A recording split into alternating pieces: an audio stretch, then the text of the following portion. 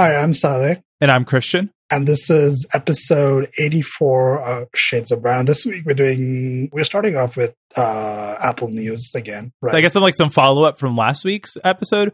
Because we should say, there's a whole Facebook story, right? And the Google story about them abusing enterprise certificates. And then, while it started to be revealed, on Twitter and other Apple blogs, that a whole bunch of other fucking tech companies are, using the same sort of stuff. I believe Instacart, right? If you're an Instacart delivery driver to deliver groceries, they actually have you install an enterprise profile to get their, delivery app. And technically...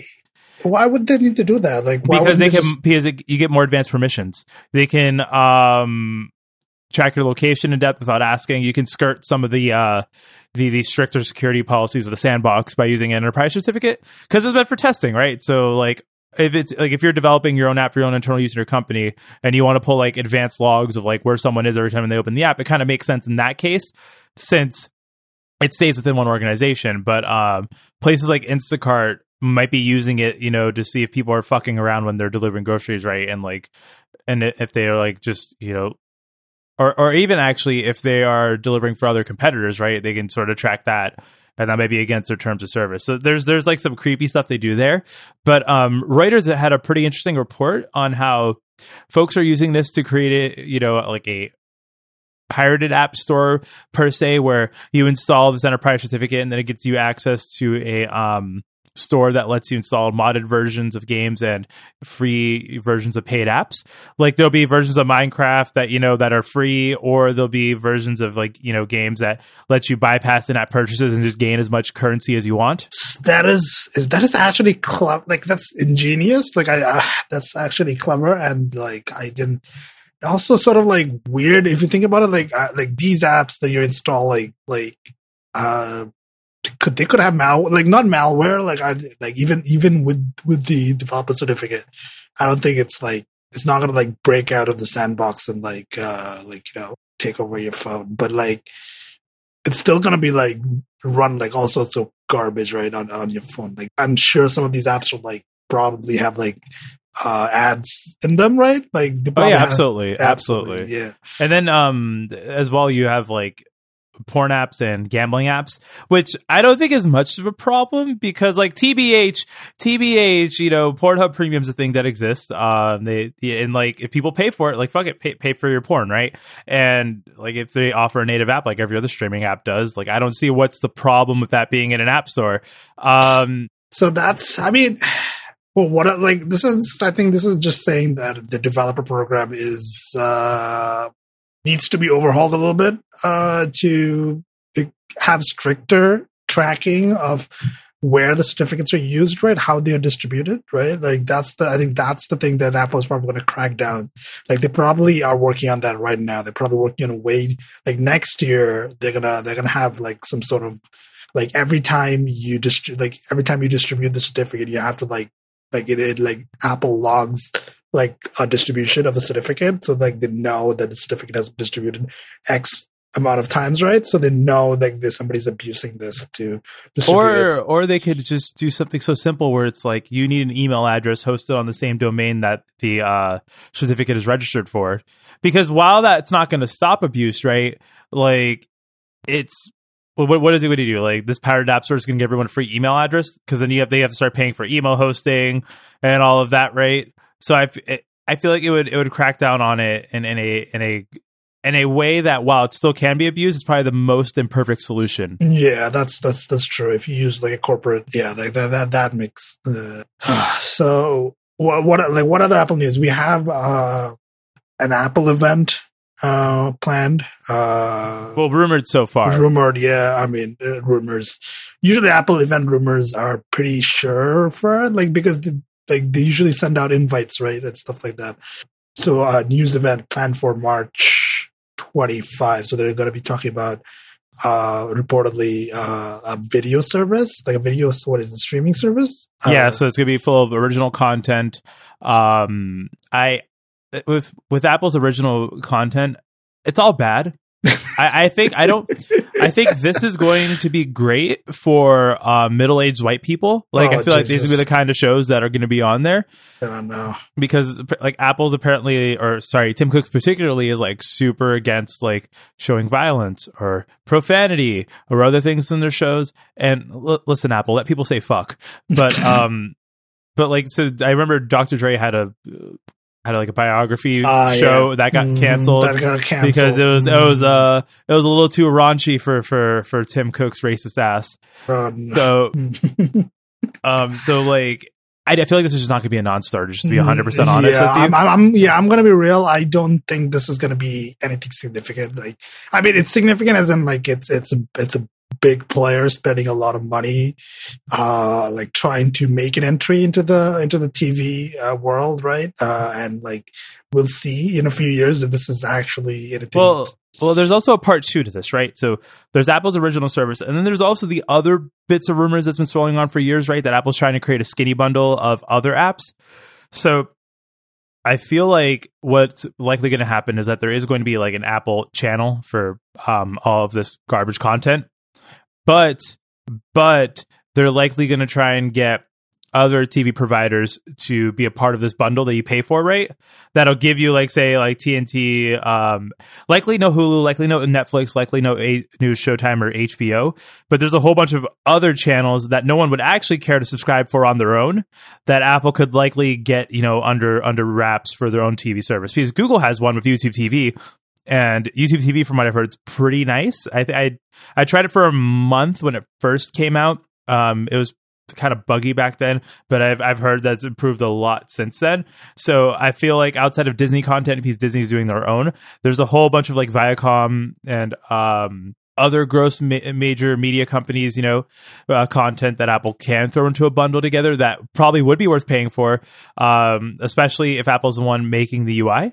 Just because Sling TV has a disgusting UI, Direct TV now has a gross UI. YouTube, TV is pretty nice, but it suffers from blinding whites material design. So I do think that there is a place for an Apple one, especially if you have just like a phone and a Mac, or an iPhone and a Mac rather, maybe like an Apple TV. That would make sense. But I don't have high hopes for their own original content. Yeah, I really do not have any, especially like the stuff that they had already done, right? Like what did it do? Planet of the Apps.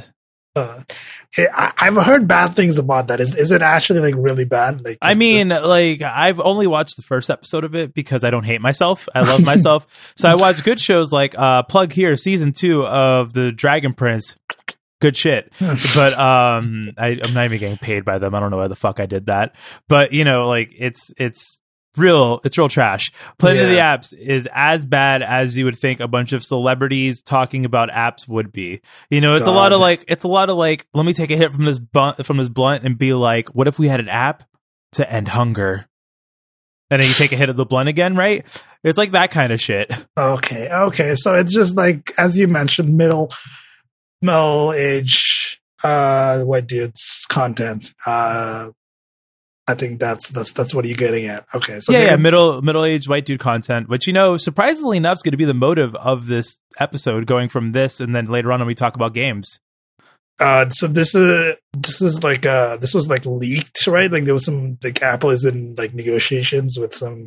So like what had happened was that the Wall Street Journal had a report about the Apple News service, which is very funny because the Wall Street Journal is apparently going to be a partner of it.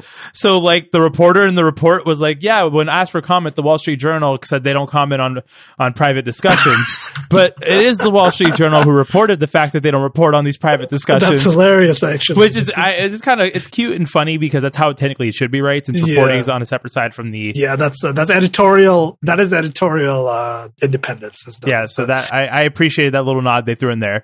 But essentially, the rumors are that Apple is launching a all-you-can-eat sort of news subscription service, and they're trying to court publishers to join it. The issue being they want to take a 50% cut of all revenue made in-app. That's and the way that they're gonna count revenue is like engagement, right? Like quote unquote engagement. Hashtag engagement. Hashtag engagement, where they're like the more somebody engages with your content. God, I hate this sentence already. Hey, Static, don't you love engaging with content? You never woke up and thought to yourself, I'm going to engage with some content today.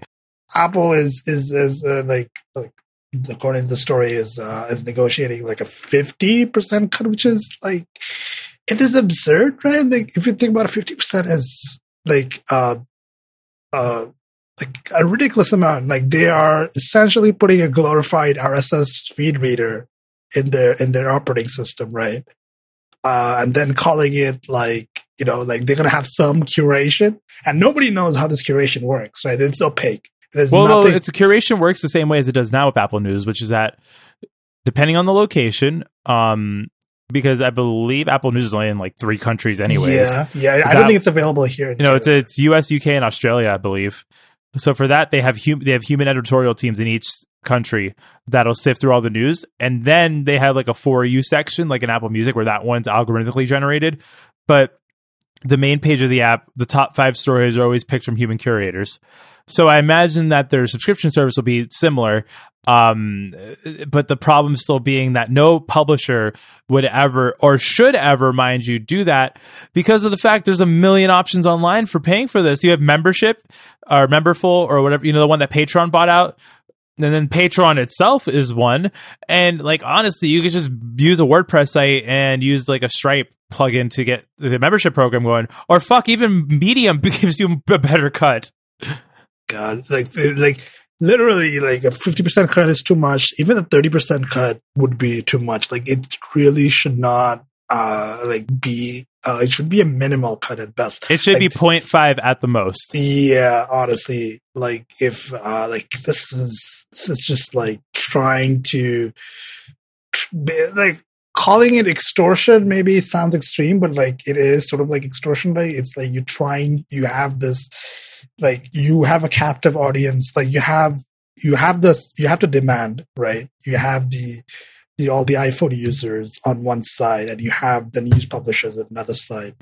Apple is basically saying, if you want to get to all the iPhone users, you better pay us our cut, and the cut is like an absurd amount, right? And the thing is, they're not going to make that much money off of this because, firstly, people don't pay for news, and secondly, it's not like news houses are thriving businesses, right?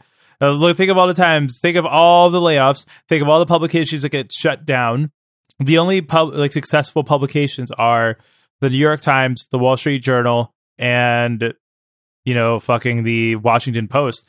The rest of them are all VC funded. Vox Media, VC funded. Ars Technica has a skeleton staff, which isn't bad, mind you, but all of these like independent blogs, like AnonTech too, right? I don't even think AnonTech has a full-time staff anymore since the Anand himself got hired by Apple.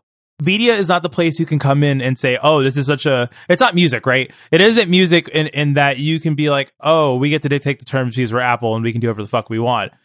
News is a different thing because you can always easily just go to online, and especially if you have an iPhone. If you have a shitty Android phone, okay, fair.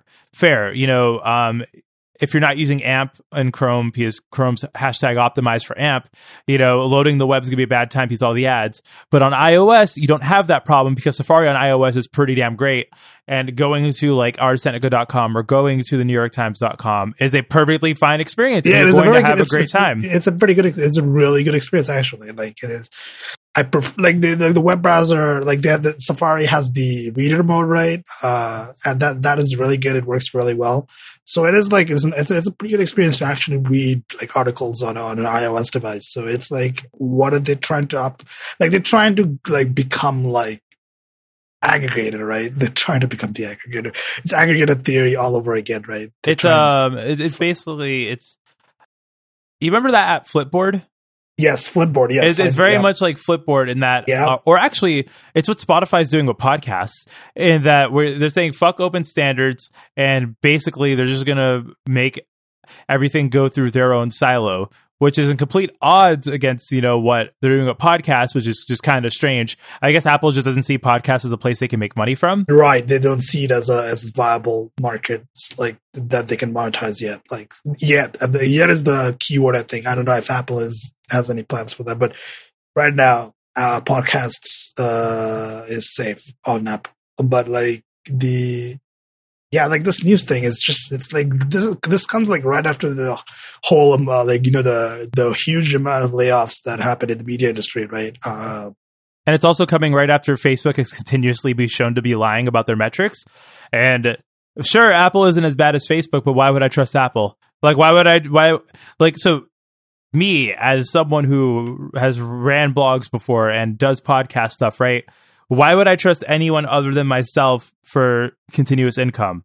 Like, even using Patreon, it's always like, what if Patreon fucks you over on money? And they have done that before. They have had processor issues before.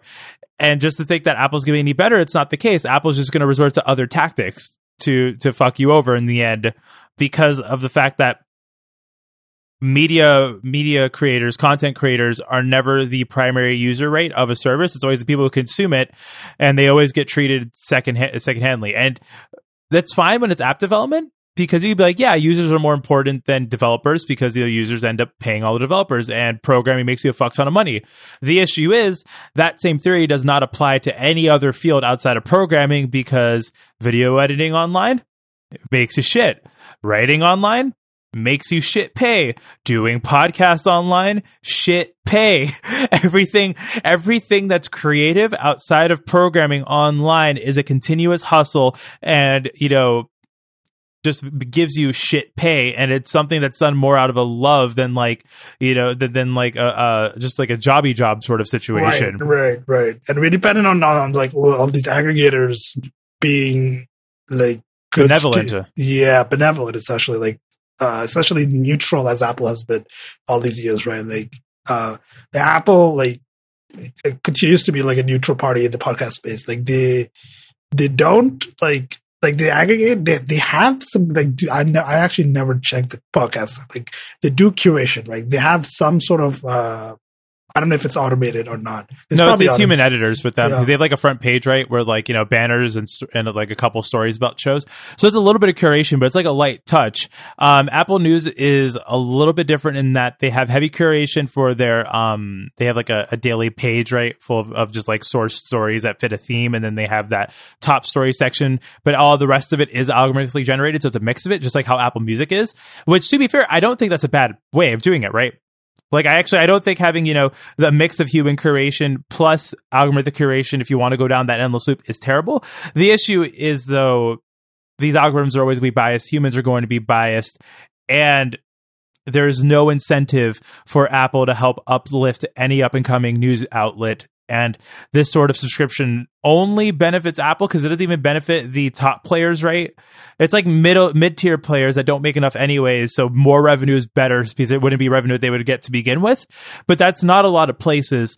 And honestly, most of those outlets don't exist for very long, just because of how hard it is to pay staff and help people make rent when you're a mid-tier publisher online. Right. So that's that story. We'll see how it turns out within next month, I guess. So let's move on, right? Let's move on to video games. We have 3 stories, all of them bad, actually. Not a good week. First one is Sony.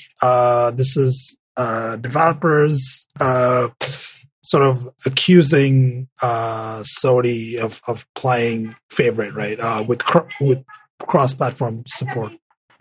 So it is like, the developers of Wargroove, right? And Paladins. Known enemy of the podcast, Hi-Res Studios.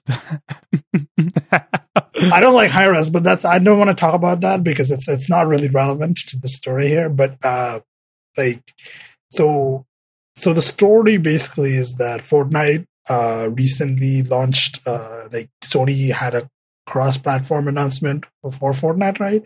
It was like a beta for Fortnite in September, right? And then Rocket League was the second game on PlayStation to offer the cross-platform support in January, and since then, like there hasn't been any sort of progress on that, right? So it's like, and like the Wargroove developer, Chuckle, like these the companies, the developers called Chucklefish, right? They said that they made multiple requests for cross-play with their Sony account manager, and like directly with people higher up in the food chain, and like they were told like it's not going to happen, right? Like that's like the thing, like why is it happening for Rocket League and Fortnite but not like a smaller developer, right? Well, it's happening because those two games have had huge publicity, runs on Sony not allowing crossplay, so they probably crashed, under the PR pressure for it. And with these ones, Hi-Rez is a smaller studio. Hi-Rez is not Activision Blizzard. Hi-Rez is not EA, so Sony does not care to listen to them. And Chucklefish is known for Wargroove and Stardew Valley, so Sony really doesn't need to listen to them, which is shitty because there really is no downside to crossplay except for the fact that it shows cracks in how bad like PSN is. Yeah, it just shows how bad PSN is. This is the thing with like with like Nintendo's online service too. Like all games that have crossplay run infinitely better than games that solely rely on Nintendo's online service. Yeah, PSN is like, like it's this is like a no-brainer, like, and then Sony's arguing that there is like, policy ramifications, like cross-play, cross-purchase, cross-progress, whatever. Like this is, I don't think it's difficult. I don't think it's difficult. This is not a technical hurdle since the developers are doing the work themselves. This is a philosophical policy one and a business one. Policy. Yeah, business. Yeah, it's basically a business one. It's not even a philosophy. It's just business, right? It's just like the reason they have Rocket League and Fortnite is because they were essentially forced to have it, right? The press was getting really bad on it, so they essentially just said that, okay, we're gonna give you Fortnite and Rocket League, now go away, right? Like basically, like they wanted to like sort of calm the press and calm like the general agony behind the lack of crossplay, right? And they were like, okay, we're gonna give you Fortnite and Rocket League. That's it. Like that's all. Like we don't want to like actually open it up, right? We don't know. And the thing is too, right? It's that crossplay will objectively benefit matchmaking in games because think of it like this. We'll use Paladins as an example. Paladins runs at 60 frames per second on the Xbox, on the Switch, on the PS4. So there's an equalizer there, right? All using controllers, all at 60 frames per second. But when you have crossplay, when you have the Xbox player pool and the Switch player pool now communicating with each other, you have a wider pool to matchmake from, which means you can get quicker matchmaking times. You can get more competitive matches for people who want to play in competitive modes. And you don't have to sacrifice skill levels, gaps in skill levels to get quicker matchmaking times because now there's a huger pool, which basically means you're going to get more fair matches more of the time and it's going to be quicker. And you bring in PS4 players, they have an even larger pool. And once again, the game all runs at 60 frames per second there too, so we can't even say there's a competitive disadvantage with that. So there really isn't a downside to it from the player's perspective because you play with your friends. No, of course, matchmaking's better, but Sony just doesn't care. No, there is like, let's just like get that out of the way. Like there's no real issue. Also, syncing of microtransactions is a big one, especially for these free-to-play games. Like Warframe, right? If Warframe was to get crossplay, you'd be able to sync, loot boxes or any cosmetics you purchased. Because with Paladins, right? If you buy a Champions Pass, which unlocks all characters instead of you having to grind for them, that will sync over between Xbox and Switch. Which means if you want to, play on your Switch when you're on the go or play on your PC or whatever, then you're good there. You don't have to rebuy the same content, which is better for all users. Right.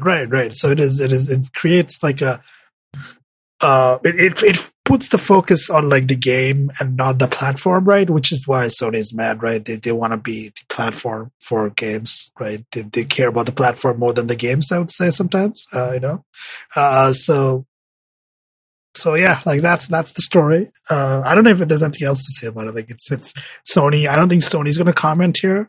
I don't think Sony PR they're going to have anything good to say at this point, really. If anything. So, what else? So we got. So now that we just talked shit about Sony, let's talk shit about Microsoft. And Crackdown 3 came out this week. Yeah, it did. Apparently, it came out and nobody knew about it because they didn't market it at all. Like there's zero marketing. And apparently, it is available on Xbox Game Pass, which is the only reason people are probably playing it. Absolutely. Let me get this straight up out the way. Do not pay $60 for this game. If you pay for Games Pass, download it, play for it a couple hours, have fun, and then you're Gucci. But like, don't play this game with like the expectation it's going to be a good game, or had paying $60 for it. Like, really, please don't buy this game at full price. No, do not buy this. Like, it is essentially an extremely mediocre, bog standard. Like at this point, you know how everybody says that Saints Row basically copied the Crackdown formula, but at this point, I would say this is it has become so like this just looks like a shitty clone of Saints Row, right? Because it's just bad, right? It's like it feels cheap and like poorly made, and it's like it's been in development hell for like 7 years. And nothing good comes out when a game is like stuck in development hell for that long. So it is not good. This game should have been canceled. It should have been canceled. I'm going to straight up say this. Yeah. This game should have been canceled because let's talk about what is a Crackdown game. Crackdown 1 was released in 2007. Crackdown is a game where this is before Prototype. Actually, no, I want to say this is around the time of Prototype. Yeah, it's around the time of Prototype where developers are now experimenting with open world games that give you that sort of superhero feel where you can have super high agility and just scale buildings and run around. Yeah. And Crackdown was one of the first games to do that for the 360 PS3 generation. And it was a good game for that era. Yeah, it was testing out new concepts. The issue being Crackdown 3 improves upon that formula in no ways. It is not different than Crackdown 1 at all. In some ways, apparently it is worse than Crackdown 1. Like, apparently the cars don't transform while you drive them. I think that was a thing that somebody mentioned was in Crackdown 1. Like, the cars automatically transforming when you're driving them. Like, there's something, I haven't played Crackdown, so I can't really say anything, but I've been reading about it. Like a mechanic where your car transforms into like the different versions of itself. Honestly, I don't remember. It's been a while since I played Crackdown 1, but I do know that the combat was tolerable in Crackdown 1, and it not changing for Crackdown 3 is ridiculous. It's 12 years of this game series existing. They have not improved upon the combat at all. It's basically it's instead of increasing the difficulty, they throw more enemies at you, and you lock on and hold down a shoot trigger, and that's it.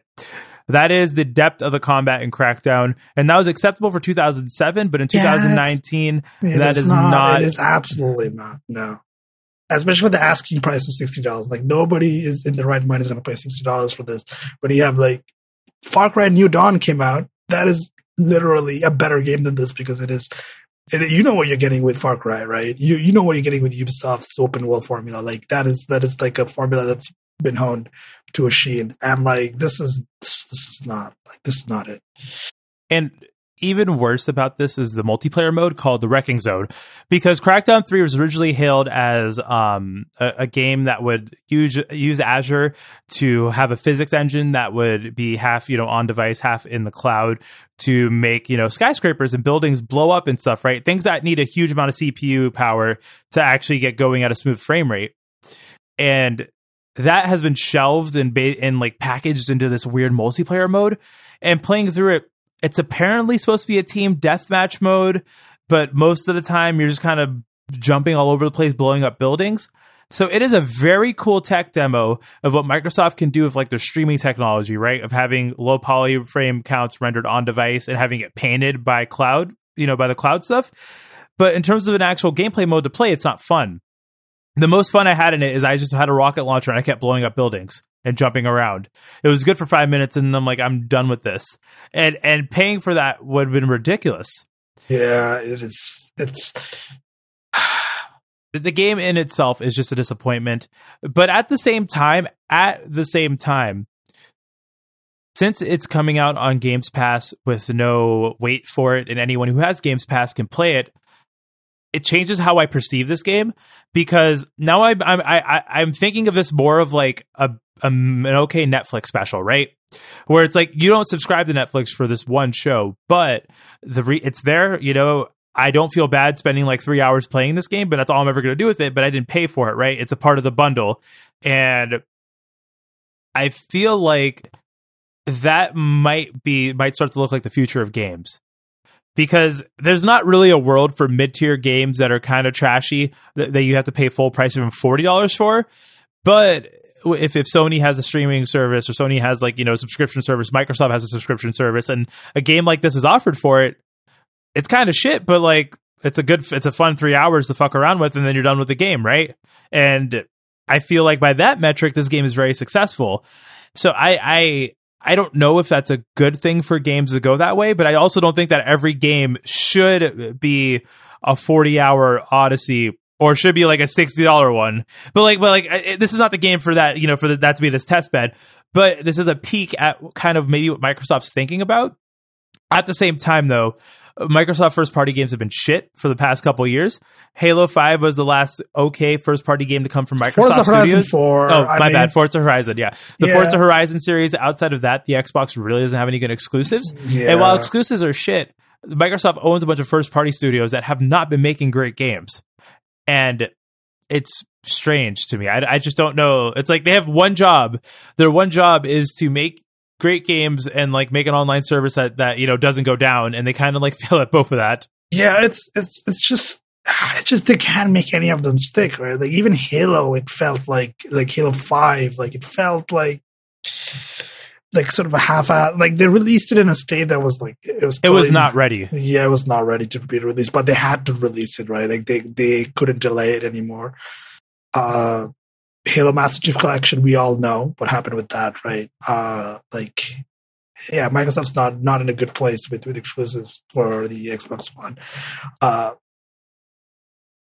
And it's just like if you want a game like this, you should play like, I don't know, go get your Xbox 360 and play Prototype. I don't know. Got backwards compatibility on that, man. Prototype is a really good game, by the way. Like, it is actually a very fun game. I remember playing it a long time ago on the PC. So like, go play Prototype. Go play Saints Row 4, right? Saints Row 4 might be available on backwards compat. I don't know. Yeah, no, it is. So those are all games you should play, because you know they're on backwards compatibility and they'll run better if you have an Xbox One. Although I feel like the beginning of 2019 has just not been a good start for video games. No, like it's not. We have this Kingdom Hearts 3, which has been retconned from my mind. I don't even remember playing the game now. It's wild, and it's like all of the games in this first month are just either chasing shitty trends, Anthem, have being hindered by bad, monetization strategies, Apex Legends, and like everything feels like a compromise. I mean, Apex Legends is the success, actually. Like, it is the success story insofar that it is like the one. I mean, it's a success story in that it plays well, but I do feel like it's too heavily monetized. Like, just a follow up from when we talked about it. The more I look at the prices and you more look at, like the math of how you actually get these premium cosmetics, it's really, really not a good game to spend any sort of money in. No, it's not, especially because the cosmetics look like trash, but that's just my opinion. I feel like that's the correct opinion to hold. I don't want to fight you on that. I know, like, I've spent, like, I'm not one to judge anybody for spending money on cosmetics, because I've spent significant amounts of money on cosmetics in like PlanSide 2 and like I bought Overwatch loot boxes, as I've mentioned before. So like it's not even good cosmetics to gamble on. So it is like, it's just don't. But this month, this couple of months, Metro Exodus came out, right? And it's okay. Like it's actually all right. Well, like, from what I've seen in Metro Exodus, it's buggy. It's a type of game that focuses more on the presentation rather than the gameplay. Yeah, that's the story of it. I think that has been a problem for the Metro series since the beginning. But I think this one more than ever is probably more apparent because this one is the one where they are testing out the new proprietary NVIDIA tech, right? The RTX and the deep sample super learning, whatever it's called. Deep learning super sampling, which I can take advantage of, I suppose, because I do have RTX series GPU. I'm considering picking up Metro Exodus once the game gets a bit, more off the Epic Store. That's the thing. That's the other thing, right? It's only on the Epic Store right now, and I don't know how I feel about buying games on the Epic Store right now. I uninstalled Fortnite because I wasn't playing it, so I'm like, I don't have a reason. All right, but the RTX stuff, I just want to wait until the game is on launch time. You're gonna get a bunch of bugs. That's I think that's just, you shouldn't buy these games at launch. I don't see, this is a single player game. There's no point in buying it at launch, right? I don't see any significant reason to buy it at launch. Just wait a little bit, wait a couple months, wait for. At least Metro Exodus has one launch date instead of Anthem that has 25 last time I checked. Technically launches February 22nd, but who the fuck knows if you could if you just do a backflip, I think you can play it right now. EA, why do you do this? But yeah, Anthem is gonna happen when? I don't even you. The 22nd technically is when it launches. Some people play it right now, but from all accounts, Anthem just sounds like it's a third person Destiny sort of Division style game with. Yeah, also Division 2 is launching soon, I think. I don't want to talk about that.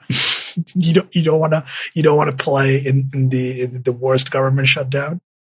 Oh, kids love government shutdowns. Oh God, that was so bad. But anyways, let's move on to more shitty game companies, right? We got Activision Blizzard as usual, big shitty. This time laying off 775 people after posting record results in 2018 because corporate America. So basically, here's how it worked. Here's how it worked. We made so much money, we're not going to fire you because fuck you.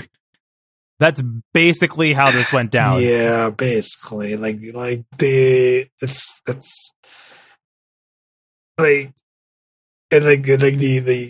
company note, it's from Blizzard president J. Allen Brack. Over the last few years, many of our non-development teams expanded to support various needs. Currently, staffing levels on some teams are out of proportion with the current release slate. This means we need to scale down some areas of organization in the U.S. today. In our regional offices, we anticipate similar evaluation submission to local requirements. So, what Blizzard president is saying here, Blizzard hasn't released a new title this in 2018, right? There were no new Blizzard titles released, and so Blizzard is cutting, some people for sure. All I need to know is, does Jeff Kaplan still have a job? I mean, Jeff Kaplan probably has a job. Answer should be no, actually. If not because I hate Jeff Kaplan, but when it comes to layoffs, it should always be the people at the top go before the people at the bottom because it's usually their fault if something bad happens. Yeah. I mean, I don't think though. I think I heard that the Overwatch teams are getting more people. They said that they're going to focus on Candy Crush, Call of Duty, Overwatch, Warcraft, Diablo, and Hearthstone, right? So for those franchises, they actually expect to increase developer resources in 2019. But why couldn't they just move people to the other team? It's almost like you have an existing staff in a game studio that's working on one team, and you need to ramp down on that. But you have other projects ramping up, so it's almost like you can do an internal movement of employees. Nah. That's too innovative. That's too innovative, man. That's too risky, man. You can't do that. That's just ridiculous. Why but maybe they could save some of this record-breaking money by not hiring in new people and just moving existing staff and keeping their benefits instead of onboarding people. I don't know what I'm talking about. Apparently, and I don't represent gamers. I apparently don't. But you don't represent gamers. I sure as hell want to represent their unions. Oh, nice. Yes. I think the Game Workers Unite called for the Activision CEO to resign, Bobby Kotick, because that's wild. Like it's always. Does Bobby Kotick even code? The answer to that question is no, probably. He probably. Is it Activision Blizzard that did the sponsorship of Tostinos, or is that it's Ubisoft of Assassin's Creed? Yeah, that's Ubisoft. So they, apparently one entire studio was shut down. I think a Seattle-based mobile game studio, C2 Live, rest in peace. So that's an entire studio out of job. So that's unfortunate. What else is there to say about this? Fuck Activision Blizzard. Yeah, don't give them money. I mean, it's kind of bad because Overwatch League, I'm indirectly supporting this whole mess. So it is I mean, you don't have to buy another Overwatch League pass. I mean, I already did. So that happened before this though. I bought it. It was announced. The pass was announced before this. So well, truthfully, maybe boycotts would happen, but I don't know. Gamers are so strange. Like the nation of gamers, as the Federated Republic of Gamers, only somehow not too federated because they only exist in centralized spaces. The FDRSC. I actually don't know if that's the correct acronym. If you know what the correct acronym is, please at me because I don't know what I actually said. But it's they're just strange, and boycotts will not work with them. What will work though is unionizing the games market. So if you are a game developer, you should join a union. Just Game Workers Unite, Yeah, unsolicited chose to take. Just fucking sign up for a union, mate. It's good shit. You can form a pact to get Bobby, not to fire you, or else you're going to sue him. I don't know if that's how unions work. Get your gamer bros to join a union, especially when they're in the West Coast. If people lived in Florida, sure, starting a union means ass. However, you're in fucking California and Seattle, Washington, you can start a union there and do things. There are laws that will help you get that shit covered. Oh my! And they're just game developers oh, unions are bad. We don't want unions, and tech workers as a whole are like that. Then it's what if you didn't have that insecurity that you'd come into the office tomorrow and have to pack your bags? What if you could just go home and get health insurance and make some games and not be overworked? That's a possibility. That isn't some far out this only exists in Norway, even though it technically doesn't, sort of bullshit, right? That is within reach if you just started a union. And yes, unions they're centralized places of power. Of course, they're always going to have their drawbacks. But I don't fucking know. America, Canada, 2019. Is there really anything worse than the shit we currently got? You could try something else, and I mean, sure, we can come back to this, but shit can't get much worse. Nah. Yeah, so that's the lesson from that story. So that's all the stories we got. Yeah, we were going to talk about Android things and how Google's restarting it for the fourth time. There's no real story there. I just want to say LOL Google, LOL Android things. I'm sorry, Brillo. Sorry, Google things. Google Assistant things. I don't know what it's called anymore. It's just things at Google. Things that Google. You can find us, as always, on twoshadesoфbrown.com and email for feedback and stuff. Contact at twoshadesoфbrown.com. You can find me on Mastodon at staticsafe at mastodon.zombacloud.com, where we're expect to see a lot of posts about Overwatch League because that's what's happening. And Christian, where can people find you? You can find me online at josephine10forward.social, where if you want me to tell you more about unions, I'll be more than happy to do that. Or you can find me online at chosa.online. All right. And with that, goodbye. Bye.